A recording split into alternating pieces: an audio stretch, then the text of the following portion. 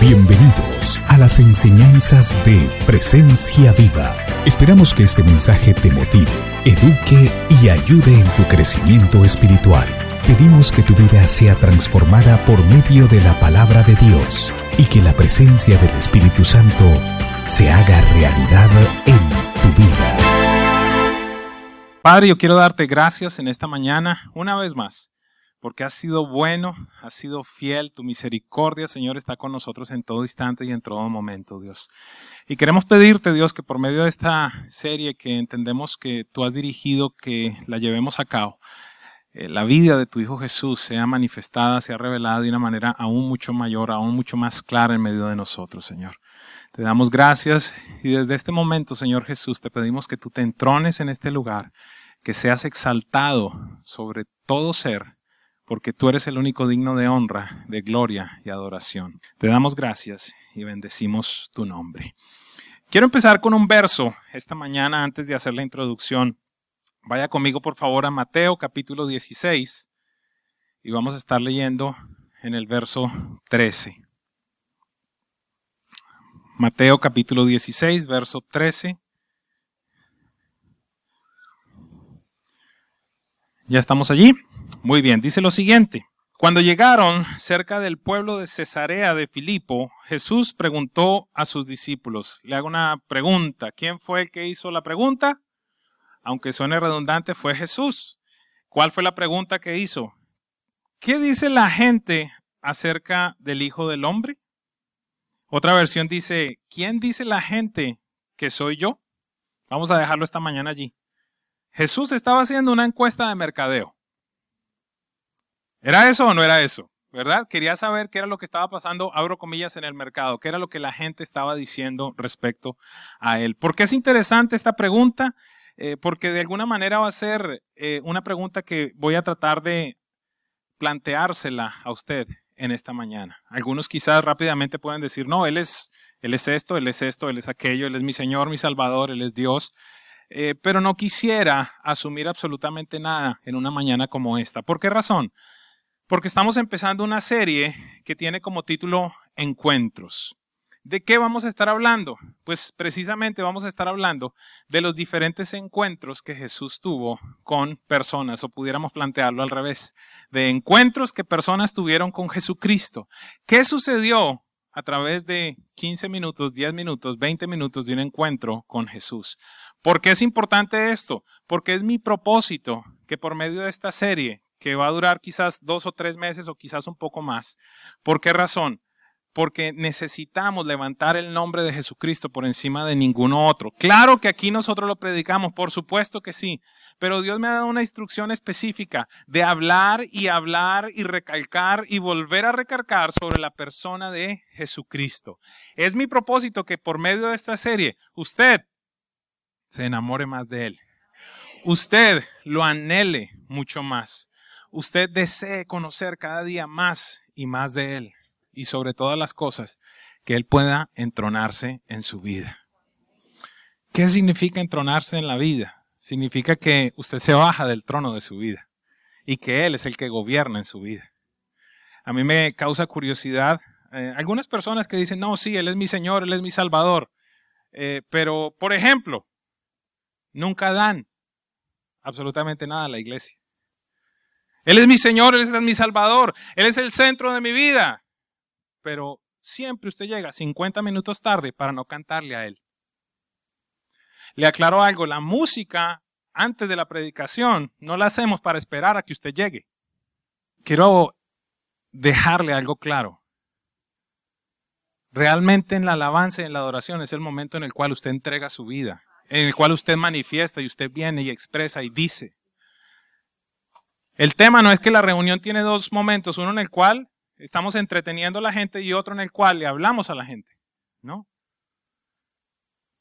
Es un momento en el cual todos venimos como uno solo a expresarle a Él. Y si usted dice que Jesús es su Señor y su Salvador, pero si usted no tiene la capacidad por lo menos de levantar los brazos, usted no tiene la capacidad de cerrar sus ojos en determinado momento y de abrir su boca y decirle, gracias porque estoy vivo, creo que hay algo que es incorrecto. Creo que hay algo en lo cual Jesús aún no ha tenido un encuentro con usted o usted no ha tenido un encuentro con Él. Ayer mi esposa me decía algo muy especial respecto al libro que le recomendé la semana pasada. Decía, amor, sabes que decía el libro una cosa muy importante. No hay tal cosa como tener un encuentro verdadero con Jesús y seguir siendo el mismo. Siempre voy a citar un ejemplo, algún día un predicador dio un ejemplo perfecto y él decía, encontrarse con Jesús y seguir siendo el mismo es tan ilógico como decir que llegué tarde porque me atropelló una tractomula. Pero está usted perfecto, no tiene sangre, no tiene golpes, no tiene moretones, pero usted dice, no, es que llegué tarde porque me atropelló una tractomula, un 18-wheelers o una rastra, como usted le diga. Si usted tuvo un encuentro verdadero con Jesús, se le va a notar. Se le tiene que notar. ¿Cuál es mi propósito? Que por medio de esta serie podamos ver lo que sucedió en la vida de muchas personas. Que quizás nos podamos identificar con esas personas, que quizás podamos entender mucho más de la naturaleza de nuestro Señor y de nuestro Salvador Jesucristo. ¿Por qué razón? Porque Él tiene que ser el único en nuestra vida. Sí, como este logotipo lo enseña, para aquellos que no lo sepan, este es el Padre, el Hijo, el Espíritu. Eso era lo que yo quería desde el principio. Que existiera una manifestación de la Trinidad. Porque encontramos desequilibrios en ciertos lugares en el cual se predica mucho de Jesús, pero no está el Padre por ningún lugar. En algunos se enamoran todos del Espíritu Santo, pero no está la vida de Cristo. Y ellos son uno, pero son tres, manifestados en diferentes momentos de la humanidad para diferentes asignaciones, pero siguen siendo uno. Sin embargo, debemos entender que Dios estableció que hay un solo mediador entre Dios y la humanidad, es Jesucristo hombre. Que Dios el Padre estableció que ninguna rodilla se puede doblar en otro nombre, sino en el nombre de Jesucristo. Y la iglesia es la columna y el baluarte de la verdad. Nosotros debemos ser quienes proclamamos esas verdades. Así que en este día, de nuevo le reitero, no quiero asumir nada en el inicio de esta serie. ¿A qué me refiero? Que yo no quiero asumir que Jesús es el centro de su vida y que Jesús es el Señor de su vida. Porque es factible que usted haya llegado aquí hace 2 meses, 3 meses, esta semana, o hace 10 años, pero aún Jesús no es el centro de su vida y no es el Señor de su vida. En este día, yo quiero, por algún momento, compartir algunas de las respuestas que no fueron implícitas, pero que por medio de la Biblia vemos que nos contestan esta pregunta que Jesús hizo. ¿Quién dice la gente que soy yo? ¿Y sabe algo? Encontré allí algunas respuestas de diferentes personas. ¿A dónde voy con esto? Encontré diferentes conclusiones a las cuales personas habían llegado respecto a Jesucristo. ¿Qué tiene que ver esto con usted y conmigo? Que a mi manera de ver tiene total vigencia el día de hoy. Que lo mismo que sucedió cuando Jesús estuvo aquí en la tierra continúa sucediendo con muchos de nosotros. Así que mi propósito entonces el día de hoy es que podamos encontrar de alguna manera conclusiones a las cuales algunas personas llegaron respecto a quién era Jesús. La primera pregunta que planteamos esta mañana, ¿cuál fue? ¿Quién dice la gente que soy yo? Así que vamos por un instante a Mateo 12 y vamos a leer desde el verso 22 al 24. Y voy a empezar como desde lo peor hasta lo mejor, ¿ok? Conclusiones que las personas tuvieron respecto a Jesús. ¿Es factible? Espero que no, específicamente esta mañana en este lugar, ni ninguna persona que esté a través del internet que pues tenga esta conclusión, esta primera conclusión que algunos de ellos tuvieron. Dice lo siguiente: un día le llevaron un endemoniado que estaba ciego y mudo y Jesús lo sanó, de modo que pudo ver y hablar. Toda la gente se quedó asombrada y decía, ¿no será este el hijo de David? ¿A qué se refiere esto? Cuando hablaban del hijo de David estaban hablando del Mesías, del Dios que iba a venir, del Salvador de Israel. Entonces algunos se preguntaban y decían, ¿no será este el hijo de David? Pero vamos a ver lo que los fariseos concluyeron respecto a quién era Jesús. Dijeron lo siguiente: pero al oírlo los fariseos dijeron, este no expulsa a los demonios, sino por medio de Belcebú, el príncipe de los demonios. Así que, ¿a qué conclusión llegamos? Que los fariseos pensaban que Jesús era un satanista. Belcebú, el príncipe de los demonios. Sí, algunos pensaban entonces que Jesús era un santero, un babalao. Cualquier tipo de estos hombres que están en vudú, que están en cualquier tipo de rito de ocultismo. Es mi esperanza que no exista ninguna persona en esta mañana que tenga una conclusión como esa. Y si usted tiene una conclusión como esa, venga a hablar conmigo y vamos a hacer algo, no se preocupe, esas cosas salen fácilmente. Fácilmente salen, no se preocupe. Así que lo primero que entendemos, alguna gente dijo, este tipo es un satanista, este tipo es un babalao, este tipo es un palero, este tipo es un santero. Así de confundidos estaban. Entienda algo, Jesús marcó esa historia de una manera poderosa, la historia de un tiempo como ese y la historia de toda nuestra humanidad. A veces nosotros pasamos rápidamente las escrituras, pero regresemos por un momento. Miren lo que dice, le trajeron a una endemoniada que estaba, ¿cómo? Ciego y mudo. No era un dolor de cabeza, que de por sí es un milagro cuando Dios lo hace. Pero este hombre estaba ciego y mudo y Jesús lo... Mire algo interesante que debemos aprender y volver a recapitular esta mañana. ¿Qué fue lo que hizo Jesús con este hombre? Lo sanó, pero ¿por qué lo sanó? Porque estaba, diga conmigo, porque estaba endemoniado. Ahí usted encuentra que mucha enfermedad tiene una relación con espíritus inmundos. Hechos 10:38 dice que Jesús anduvo haciendo el bien y sanando a todos los oprimidos por el diablo. Usted encuentra muchas relaciones como estas en la Biblia, de personas que estaban enfermas y Jesús expulsó un demonio. Primero entonces, alguna gente pensaba que era un satanista. Número 2, Juan 8:48. Los maestros de la ley vienen delante de Jesús, hacen comentarios y dicen lo siguiente. ¿No tenemos razón al decir que eres un samaritano y estás endemoniado? Replicaron los judíos. Segunda conclusión que tenían algunas personas. Jesús era un endemoniado. Los primeros dijeron, no, este es un satanista. Ahora estos dicen, no, este es lo que está, es endemoniado. Está lleno de demonios. Hay cosas que operan en él y por esa razón es así como es. Por esa razón hace las cosas que hacen. Imagínense lo confundidos que estaban. Pero lo más triste es que hay millones de personas que continúan igual de confundidos. Y es tu labor y la mía dejarles saber quién fue Jesús. Así que estoy el día de hoy haciendo esta introducción. ¿Por qué? Porque lo primero que necesitamos saber es cuál conclusión tú tienes en tu vida respecto a Jesús.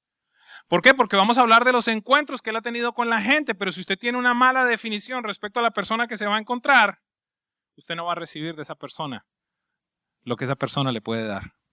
¿Alguien me sigue? Y eso lo podemos ver aquí en la Biblia. Jesús le dio a las personas respuestas de acuerdo a lo que ellos esperaban de él. ¿Me está siguiendo? No sé con qué expectativa usted tiene o viene a encontrarse con Jesús. Cada mañana cuando usted va a orar, ¿con qué expectativa va? Porque esa expectativa va a ser totalmente correspondiente a la respuesta que usted va a encontrar de Dios. Número 3. Primero, un satanista. 2, un endemoniado. Número 3. Acuérdense que vamos mejorando, ¿verdad? Juan 10:20 dijo, muchos de ellos decían, está endemoniado y loco de remate, ¿para qué hacerle caso? Así que hubo otro grupo de personas que decía que Jesús estaba loco. Loco de remate. ¿Cuál será el concepto que tú tienes de Jesús? Porque no me parece una casualidad que Jesús le pregunte a sus discípulos, ¿quién dice la gente que soy yo? Entonces ellos empezaron, me imagino yo, esto es hipotéticamente hablando, a contestar, maestro, algunos dicen que tú eres un satanista. ¿Un qué? Satanista. Imagínese un discípulo diciendo, Señor, es que piensan que eres un satanista. Yo creo que les temblaban las piernas. ¿Qué es lo que dicen? Un satanista. Un satanista. ¿Y qué más dicen de mí? Bueno, otros dicen que estás endemoniado. Usted me sigue por un momento en esa imagen. Me imagino a Jesús diciendo, ok, ¿algún otro comentario? Bueno, otros dicen que estás loco. Tremenda la encuesta de mercadeo de Jesús, ¿verdad? La popularidad, igual que en las elecciones, ¿verdad? El nivel de popularidad o con los presidentes. Parece que Jesús no estaba muy popular para alguna gente. Satanista, endemoniado y loco. Continuemos. Este punto que continúa, desafortunadamente creo que hay mucha gente en la iglesia que es a la conclusión a la que ha llegado. Escúcheme, desafortunadamente hay muchas personas en la iglesia que esta es la conclusión a la que han llegado respecto a Jesús. Marcos 12, 14. Al llegar le dijeron, Maestro, sabemos que eres un hombre íntegro. ¿Sigo? Tremendo, porque cualquiera diría, wow, gracias. Sabemos que eres un hombre íntegro. No te dejas influir por nadie, por lo que no te fijas en las apariencias, sino que de verdad enseñas el camino de Dios. Tremendo antesala para después hablarle de billete. ¿Está permitido pagar impuestos al César o no? Pero me voy a referir entonces a la primera parte. Maestro, sabemos que tú eres un hombre íntegro. Sabemos que no te dejas influenciar por la gente. Sabemos que eres un hombre que tiene unos principios muy chéveres. Es más, te seguimos en Twitter y cada uno de tus quotes yo los retuiteo. Porque eres un hombre íntegro. Porque eres alguien digno de escuchar. Eres alguien digno de seguir en Facebook. Y créame, en la iglesia hay un montón de gente que tiene ese concepto de Jesús y vienen a la iglesia. Y algunos admiran más al pastor que a Jesús. Tristemente. Y algunos pastores se dejan amar más que a Jesús. Peor de triste. Así que vamos desde lo más malo hasta lo menos malo. Entonces empezamos con un satanista, con un endemoniado, con un loco, y ahora está llegando un nuevo grupo de gente que dice, este es un hombre íntegro, este es un hombre bueno. No se deja influenciar. Enseña la palabra de Dios. Si ese es el concepto que tú tienes de Jesús, necesitas trabajar más en tu relación con Él. Porque Él no vino para eso simplemente. Continuemos. Vamos mejorando. Marcos 10, 17 al 18 dice lo siguiente. Cuando Jesús estaba ya para irse, un hombre llegó corriendo y se postró delante de él. Maestro bueno, le preguntó. Maestro bueno, le preguntó. ¿Qué debo hacer para heredar la vida eterna? ¿Por qué me llamas bueno? Respondió Jesús. Nadie es bueno, sino solo Dios. Cuando vemos allí en el anterior, Tony, cuando vemos que él le dice maestro, me fui al original y eso viene de la palabra didáscalos, donde sale la palabra didáctico. ¿Qué significa eso? Que este hombre se estaba acercando a Jesús diciéndole, tú eres un instructor, tú eres un profesor, tú eres un facilitador, eres alguien del cual yo puedo aprender algo. Y esto lo podemos identificar claramente porque Jesús le da una respuesta muy específica. Si este hombre se estuviera aproximando a Jesús diciendo, tú eres el maestro, tú eres el Dios, tú eres el Señor, Jesús no le hubiera contestado lo que le contestó.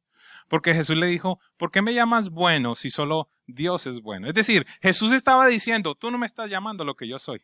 Aún tú no has entendido que yo soy Dios. Porque me estás llamando simplemente un maestro, alguien que me puede influir, alguien que me puede dar buenos consejos. Y quizás en este lugar tenemos gente que piensa eso de Jesús. En algún momento que esté deprimido, quizás abro la Biblia, es factible que encuentre algún consejo bueno. Es factible que encuentre alguna instrucción. Es factible que encuentre alguna guianza. Es factible que ese profesor me hable algo importante ese día. ¿Me están siguiendo acá, por favor? ¿Quién dice la gente que soy yo? Y muchos nos quedamos en la mitad de este proceso y no hemos llegado a experimentar la vida total de Jesús. Y tenemos un concepto, voy a decir, adecuado moralmente respecto a no era una mala persona, era una buena persona, alguien del cual yo puedo llegar a aprender algo. Continuamos. De nuevo vamos de lo peor a lo mejor. Juan 3, 1 y 2. Dice lo siguiente. Había entre los fariseos un dirigente de los judíos llamado Nicodemo. Este fue de noche a visitar a Jesús. Rabí, le dijo, sabemos que eres un maestro que ha venido de parte de Dios, porque nadie podría hacer las señales que tú haces si Dios no estuviera con él. Así que encontramos aquí ya a un hombre que va un poquitito más allá y dice, es claro que tú eres un hombre de Dios. ¿Alguien me está siguiendo? Es claro que tú eres un hombre de Dios. Hay algo de Dios en ti. Pero es diferente decir hay algo de Dios en Jesús a decir Jesús es Dios. No te quedes con ese concepto. No te quedes con el concepto que Jesús es un gran hombre de Dios. Porque vas a estar quizás con el 1 o 2% de los beneficios de lo que Él puede hacer en tu vida, si acaso se manifiesta algo.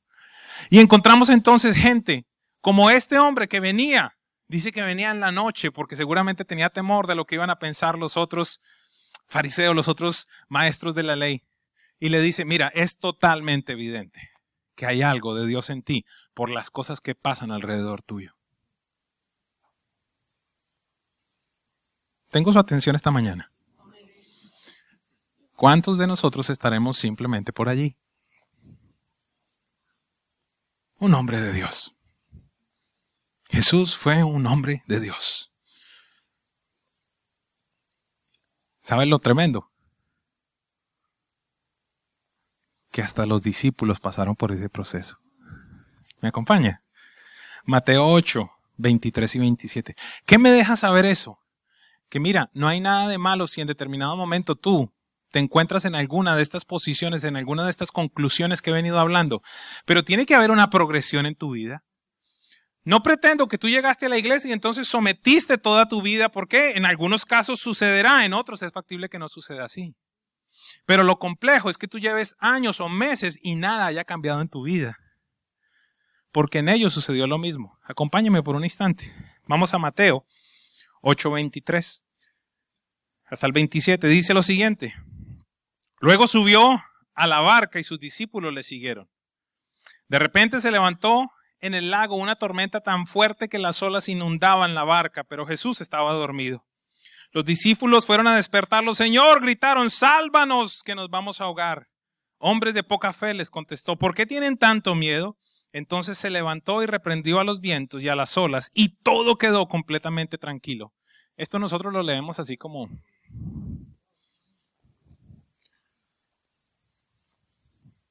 Mi sobrino estuvo en un crucero en el Mediterráneo. Y en el Mediterráneo, gracias a Dios cuando yo fui no pasó eso, pero en la época que él fue, se arrancó una tormenta en la mitad de ese momento. En un crucero. ¿Cuántos pisos tenía el barco, te acuerdas? Como 15. ¿Tú estabas en el piso 7, era? 8. ¿Y hasta dónde llegaban las olas? Hasta el piso 8. En un crucero en el piso 8 y las olas llegaban hasta allá. Ya no quieren ir al Mediterráneo, ¿verdad? Solamente alguien que ha estado en una tormenta como esa puede llegar a comprender esto. Porque ellos iban en una barquita. Y estando en la mitad de todo este revolú, como dicen por allí, se levanta Jesús, abre su boca y viene la calma total. No sé si usted puede dimensionar eso. Y yo muchas veces lo digo, salga usted a un huracán de estos que hace, gracias a Dios, hace un montón de tiempo no viene. Y en determinado momento usted se para y le dice, ¡cállate! Y que llegue la calma. ¿Qué diría la gente de usted? ¿Cuál John Morales ni qué John Morales del... No, a usted lo llamaría. ¿Cuál meteorólogo? Y eso es lo que sucede aquí. Jesús se levanta, dice que reprende el viento y el mar y vino la calma total. A pesar de eso, dice lo siguiente, entonces se levantó, reprendió a los vientos y a las olas y todo quedó completamente tranquila. Verso 27, los discípulos no salían de su asombro, pues claro, no salían de su asombro y decían, ¿qué clase de hombre es este que hasta los vientos y las olas lo obedecen? ¿Qué dijeron? ¿Qué clase de hombre?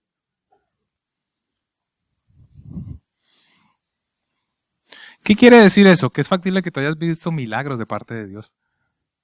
Que es factible que tú hayas visto la intervención de parte de Dios en tu vida, de parte de Jesús en tu vida, y es factible que tú tengas el concepto de que es un hombre de Dios. ¿Estamos claros? ¿Sabe qué? Usted puede ser testigo de algunas cosas, pero eso no implica que Jesús esté en el trono de su vida. Es factible que usted haya hecho cosas para Dios y aún así es factible que Él no esté en el trono de su vida. ¿Por qué le digo esto? Porque bueno, tenemos una muy buena motivación en la Biblia. Dice que en determinado momento que un profeta iba a hacer cosas que Dios no quería que hiciera y a decir cosas que Dios no quería que dijera. Pues el hombre iba en una burra y la burra empezó a hablar. Entonces todos tenemos oportunidad para que Dios nos utilice. ¿Estamos claros? Si habló por medio de una burra, puede hablar por medio mío. El tema cuál es, Dios va a utilizar cualquier instrumento para cumplir sus propósitos. Entonces, no se quede en el hecho de que Dios me ha venido usando. La pregunta es, ¿Dios está entronado por medio de la persona de Jesús en su vida? ¿O hay otros ídolos aún en su vida? Dios no simplemente quiere que su Hijo Jesús sea un hombre de Dios en tu vida. Continuamos. Recuerde que el proceso de los discípulos fue progresivo, fueron descubriendo. Vamos a la siguiente. Recapitulamos. Lo primero que fue, un satanista, un endemoniado, un loco, un hombre bueno, un hombre de buena moral. Eso es lo que muchas religiones piensan, ¿verdad?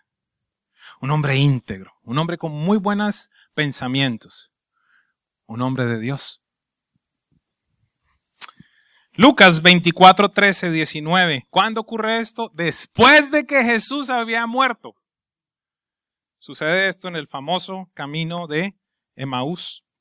Aquel día, dos de ellos, hablando de los discípulos, se dirigían a un pueblo llamado Emaús, a unos 11 kilómetros de Jerusalén. Iban conversando sobre todo lo que había acontecido. ¿Qué había acontecido? La muerte, el sacrificio de Jesucristo. Sucedió que mientras hablaban y discutían, Jesús mismo se acercó y comenzó a caminar con ellos, pero no lo reconocieron, pues sus ojos estaban velados. ¿Qué viene discutiendo por el camino? A Jesús le encantaba hacer coaching. En serio, Él hacía preguntas poderosas. Eso es coaching. En todo instante, en todo momento, quería averiguar qué era lo que había en la gente. Dice, ¿qué es lo que vienen discutiendo por el camino? Les preguntó. Se detuvieron cabizbajos y uno de ellos, llamado Cleofas, dijo, ¿eres tú el único peregrino en Jerusalén que no se ha enterado todo lo que ha pasado recientemente? Como diciendo, hello, ¿en dónde estás? ¿No has visto CNN? Y ¿eres tú el único que no se ha enterado de todo lo que ha pasado? O sea, imagínese, esto nos deja saber lo dramático que fue todo ese instante y ese momento. No, recuerde lo que dice la Biblia, que hubo terremotos. Hubo un montón de cosas que sucedieron. Oscuridad. Un montón de cosas en el ambiente natural simplemente sucedió. Y entonces le preguntan, ¿eres tú entonces el único que no se ha enterado de lo que ha pasado recientemente? Y Jesús, ¿y qué es lo que ha pasado? Les preguntó. Haciéndose el loco. Lo de Jesús de Nazaret era un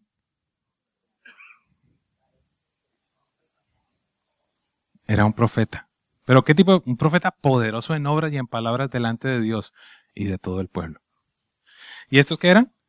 Discípulos.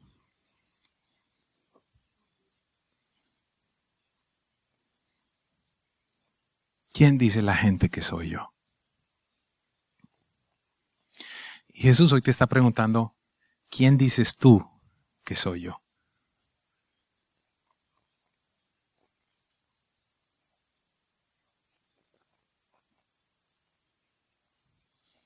Y pido a Dios por eso, desde el inicio de esta serie, Él pueda entronarse en tu vida y puedas tener un encuentro personal con Él.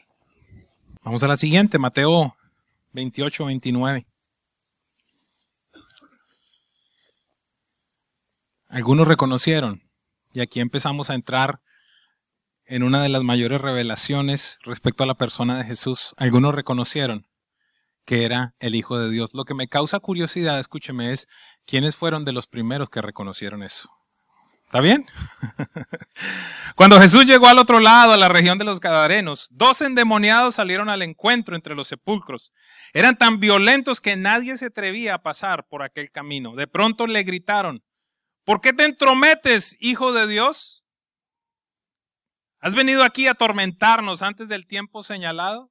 ¿Quiénes fueron los primeros que reconocieron que Jesús era el Hijo de Dios? Los demonios. Y algunos en este lugar aún no lo han reconocido y los demonios saben eso. Y usted encuentra un patrón en la vida de Jesús. Venían endemoniados y él siempre los mandaba: ¡cállate! No anuncien quién soy yo. Se hace importante que cada persona llegue a tener el entendimiento y la revelación de quién soy yo a nivel personal y no porque ustedes, demonios, les están hablando. Así que los primeros fueron los endemoniados y los demonios hablando a través de ellos, porque Jesús no venía a atormentar a los endemoniados. Jesús no venía a perturbar a los endemoniados, venía a perturbar lo que estaba operando en ellos. Y a ellos fue los que los expulsó. ¿Alguien me está siguiendo? No tenía que ver con las personas, sino con los entes espirituales que estaban en esas personas. Y por eso ellos preguntan y dicen: ¿por qué te entrometes? Otra versión dice: ¿por qué nos vienes a atormentar? Después los demonios le piden permiso a Jesús y le dice: por favor, si sabemos que nos vas a sacar de acá, por favor, por lo menos envíanos a aquellos cerdos. Y Jesús, con toda su autoridad, dijo: vayan. Y quedaron libres. Por eso yo no puedo comprender que una persona empiece y se tire en el piso a luchar con demonios y se revuelque. Si a usted le ha pasado eso en algún proceso de liberación, es porque usted no ha comprendido la autoridad que tiene en Cristo Jesús. Es decir, cuando venía un endemoniado, Jesús no era: ok, venga, a ver, venga. No, ¡fuera! Él entendía la autoridad que había en él. Él entendía lo que existía y por esa razón también después le dijo a sus discípulos, como está en la visión de esta iglesia: vayan y expulsen demonios, resuciten muertos, den de gracia lo que de gracia han recibido. Si usted es aquel que le dice, o en determinado momento hay una persona endemoniada y usted sale a correr o sale a llamar al pastor, aún usted no entiende quién es Jesús. No me di cuenta y estoy hablando bastante de demonios este día. Si usted se empieza a sentir incómodo,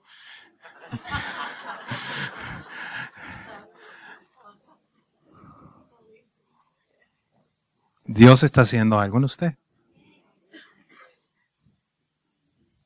Usted no sabe la cantidad de cristianos endemoniados que hay, no poseídos, atormentados. Ese será tema de otro momento. Así que los demonios reconocieron que era el Hijo de Dios. Mateo 14, 23 al 33. Otro evento respecto a esta misma conclusión. Después de despedir a la gente, subió a la montaña para orar a solas. Al anochecer estaba allí solo y la barca ya estaba bastante lejos de tierra, zarandeándola por las olas porque el viento era contrario. En la madrugada Jesús se acercó a ellos caminando sobre el lago. Otra de las cosas que Jesús hacía, ¿verdad? Que no comprendemos. O sea, ellos van allá en la barca con un montón de olas y Jesús viene caminando sobre el mar. El problema, ¿sabe cuál es? Que muchos de nosotros hemos pensado que estas son historietas o leyendas. Y si usted cree la Biblia parcialmente, es factible que usted esté en todas las categorías anteriores en algún instante de ellas. La Biblia no es un libro de sugerencias. La Biblia es la palabra de Dios escrita. Cuando los discípulos lo vieron caminando sobre el agua, quedaron aterrados. ¡Es un fantasma!, gritaron. Pero Jesús les dijo enseguida: cálmense, soy yo. No tengan miedo, hombre, tranquilo. Señor, si eres tú, respondió Pedro, mándame que vaya a ti sobre el agua. Ven, dijo Jesús. Pedro bajó de la barca y caminó sobre el agua en dirección de Jesús. Imagínense esto. Yo he criticado un montón de veces a Pedro por las cosas que hizo, pero fue el único hombre que caminó sobre el agua. Se atrevió a hacer eso. ¿Cuántos de ustedes Dios les estará diciendo: venga, camine sobre el agua, dé ese paso de fe, no se preocupe, yo soy? Pero si usted piensa que Jesús simplemente es un profeta o un hombre bueno, usted no va a confiar en un profeta o en un hombre bueno para caminar sobre el agua. ¿Alguien me sigue? Dice, ven, dijo Jesús. Pedro bajó de la barca y caminó sobre el agua en dirección de Jesús, pero al sentir el viento fuerte, tuvo miedo y comenzó a hundirse. Entonces gritó, sálvame, Señor. Enseguida Jesús le tendió la mano y sujetándolo lo reprendió. Hombre de poca fe, ¿por qué dudaste? Y Dios le está diciendo eso a algunas personas esta mañana. No duden. No importa lo que ustedes estén viviendo, no duden. Jesús está extendiendo la mano para agarrarte en cualquier circunstancia que tú estés viviendo, porque Él es Dios. No es un profeta, no es simplemente un hombre íntegro, no es un endemoniado, no es un babalao, es Dios. ¿Por qué dudaste? Cuando subieron a la barca se calmó el viento. Esta vez Jesús no habló, sino simplemente en el instante en el que Él pone el pie, todo se calma. ¿Qué es lo que yo he aprendido de Pedro? Y escúcheme que alguno tiene que escuchar esto esta mañana. Tú y yo muchas veces vamos en esas barcas y hay tempestades y hay temporales y la reacción tuya y mía es a salirnos de la barca, pero Jesús lo que quiere es entrar a tu barca. No sé si me estoy haciendo entender. La reacción de Pedro en principio, a mi manera de ver, pudo ser algo egoísta, diciendo, ¿sabes qué? Yo me salvo contigo y que estos 11 se mueran. Y hay muchos que reaccionamos de esa manera, pero Jesús dice, no, mi corazón es salvarlos a todos. Dice que cuando Él puso el pie, mire lo que sucedió. Cuando subieron a la barca se calmó el viento y los que estaban en la barca lo adoraron diciendo, verdaderamente eres el Hijo de Dios. Las circunstancias difíciles de la vida te van a ayudar a reconocer que Él es el Hijo con H mayúscula de Dios.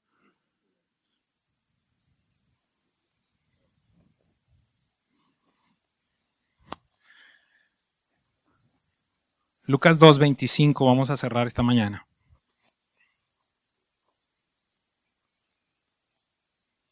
Cristo, el Mesías.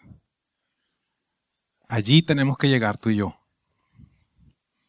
El término Mesías proviene del hebreo Mashiach, que significa el ungido. De la raíz ungir, se refería al rey esperado del linaje de David que liberaría a los judíos de la servidumbre extranjera y restablecería el reino de Israel. El Mesías. Mire lo tremendo de esto. Esto me impacta por la persona que llega a ese reconocimiento de quién es el Mesías. Lucas 2:25 al 33. Ahora bien, en Jerusalén había un hombre llamado Simeón, que era justo y devoto, y aguardaba con esperanza la redención de Israel. El Espíritu Santo estaba con él y le había revelado que no moriría sin antes ver al Cristo del Señor. Impactante eso, ¿verdad? Es decir, entienda algo y permítame explicarle esto. El pueblo de Israel estaba esperando un Mesías redentor. Muchos de ellos no entendieron que era Jesús. ¿Por qué razón? Porque ellos estaban esperando un general, un ejército poderoso, un César, un emperador. ¿Por qué? Porque venían a rescatarlos en teoría. Venía a restablecer un reino nuevo. Así que la gente estaba esperando un guerrero, un general. Por eso se me hace tan interesante esta situación que sucedió con Simeón.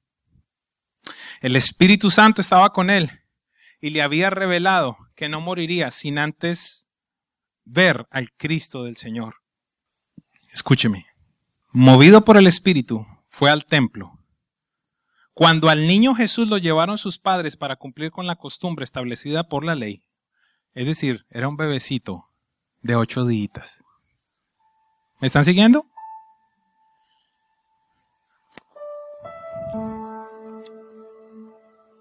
Cuando el niño Jesús lo llevaron sus padres para cumplir con la costumbre establecida por la ley, Simeón lo tomó en sus brazos y lo bendijo. Según tu palabra, soberano Señor, ya puedes despedir a tu siervo en paz, porque han visto mis ojos tu salvación. Era un bebé. Era un bebé, pero él entendía por el Espíritu de Dios que no era un bebé, era Cristo el Mesías. Y aunque era un bebé, entendía que en él se estaban cumpliendo todas las promesas que Dios había establecido. No era un rey, no era un general, era un simple bebé. Y él dice, ay Señor, ya puedo morir en paz porque mis ojos han visto la salvación. Cuando tú tienes un encuentro con Jesús, tú puedes llegar a declarar eso, Señor, ya puedo morir en paz. Yo sé que mi familia estará bien aun si yo me voy. Yo sé que tú los cuidarás, yo sé que tú estarás con ellos. Yo sé que sin importar cualquier cosa que suceda, ahora tú eres mi rey, voy a estar contigo por la eternidad. Tú cuidarás de todas mis cosas. Y era un bebecito. Era un bebé y este hombre dice, mis ojos han visto la salvación. Yo entiendo que este niño no tan solo va a ser un buen hombre. Yo entiendo que este niño no tan solo va a ser un gran hombre de Dios. Yo entiendo que este niño no tan solo va a ser un profeta. Es el Salvador de la humanidad.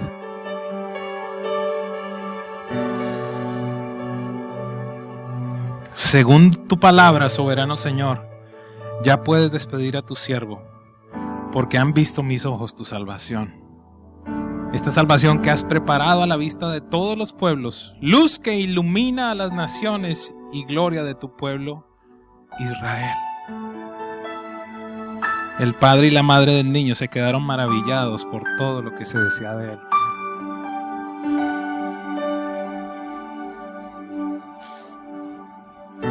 ¿Quién dice la gente que soy yo?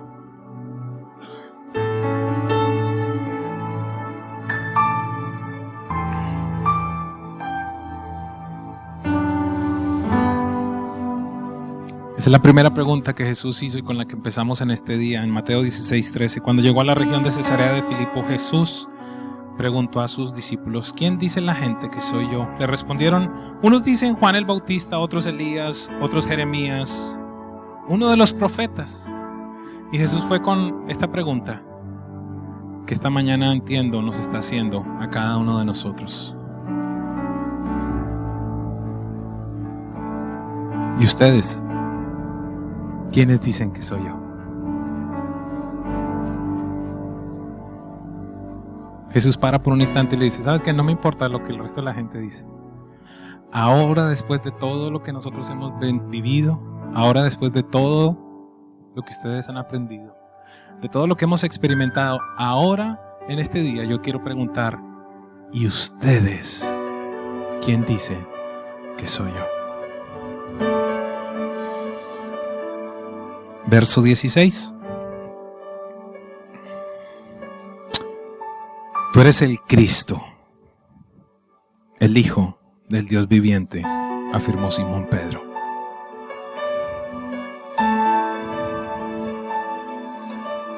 A continuación Jesús le dice, esto no te lo reveló. Esto no te lo reveló ninguna filosofía. Esto no te lo reveló ningún estudio académico. Él le dice, no te lo reveló carne ni sangre. No te lo reveló este concepto de proceso de razonamiento. Esta es una revelación que proviene de Dios el Padre para aquellos que son como niños. Porque dice la Biblia que tenemos que ser como niños para poder recibir el reino. Cierra sus ojos por un momento y trate de contestar esa pregunta en esa mañana. ¿Cuál es el concepto que usted ha tenido respecto a Jesucristo?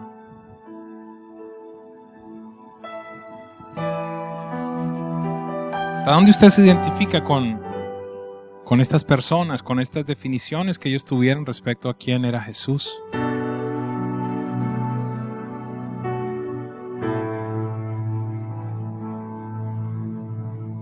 Con mucho respeto le digo esta mañana, Jesús no necesita seguidores. Hace poco referenciaba ese momento en el cual se encontró con Pilato y Pilato le pregunta, ¿sí que tú eres rey? Y esa respuesta de Jesús es poderosísima, dice, para eso he nacido y para eso he venido al mundo. Si Él no es rey en tu vida, no estás experimentando lo que Él desea hacer en ti.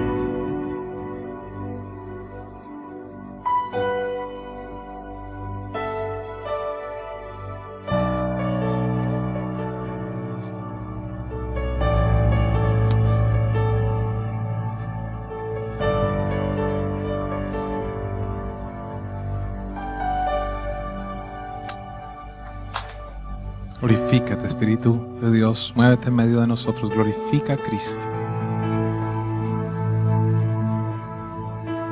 Glorifica a Cristo en este lugar.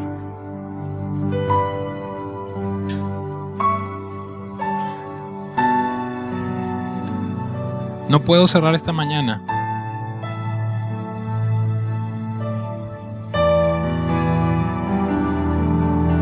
sin asegurarme de algo. Quiero que usted incline allí su rostro por un instante, por favor. Todo ojo cerrado, por favor.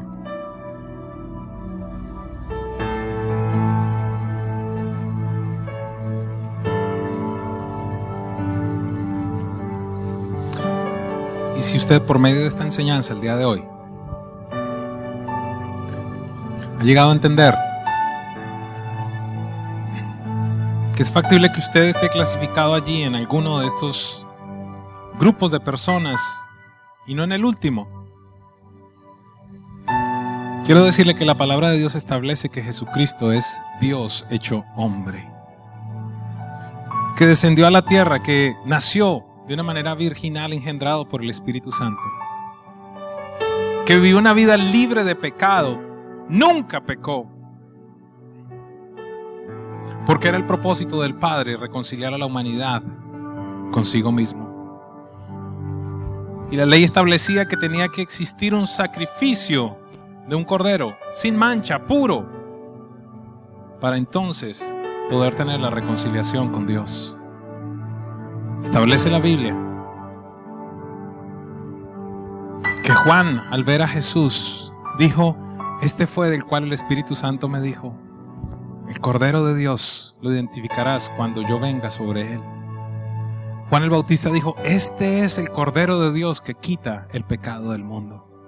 Dice la Biblia que Jesús, por un solo sacrificio y para siempre, se presentó. No hay necesidad de volver a presentar sacrificios anuales. Una sola vez y para siempre se presentó Jesucristo para la limpieza de tus pecados y de mis pecados. Dice que Él murió, pero dice la Biblia que Él resucitó por medio del Espíritu de Dios, que impartió de su poder por medio del Espíritu Santo a los creyentes y ascendió y está sentado a la diestra de Dios Padre. Y si tú has venido a la iglesia quizás por mucho tiempo y has tenido un concepto que no es este que te acabo de plantear respecto a la vida de Jesús, a la persona de Jesús, en este día yo quiero pedirte que me permitas dirigirte en una oración, para que tú con el entendimiento puedas entonces decirle: Señor, yo necesito recibirte en mi vida en este día. No como un buen hombre, no como un profeta, no como un hombre de Dios, sino como Cristo el Mesías. Y si usted está aquí en esta mañana, quiero pedirle que se ponga en pie por un momento. Si va a hacer esa oración conmigo, póngase de pie por un momento.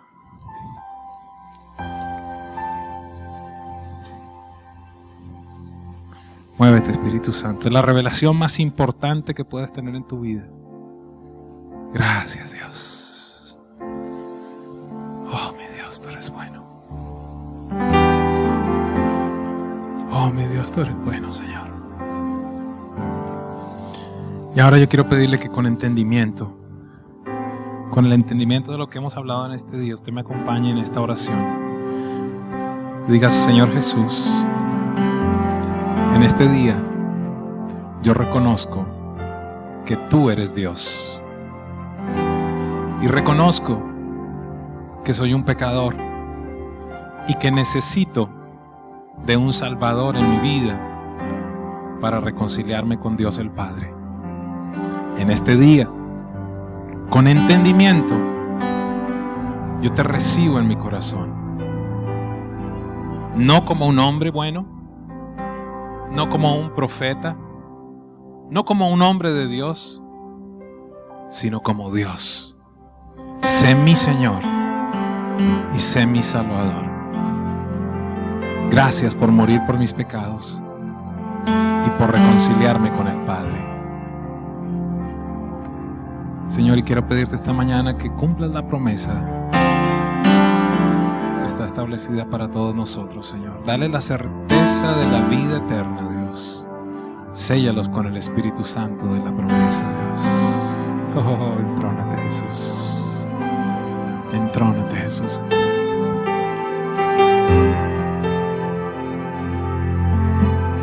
Entrónate, Jesús.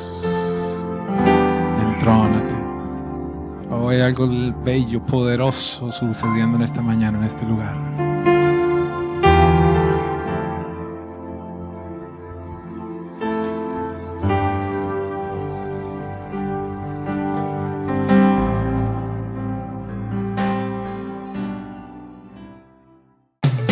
Si este mensaje ha edificado tu vida, escríbenos a info@presenciaviva.com o te invitamos a visitar nuestra página web www.presenciaviva.com. Hasta la próxima.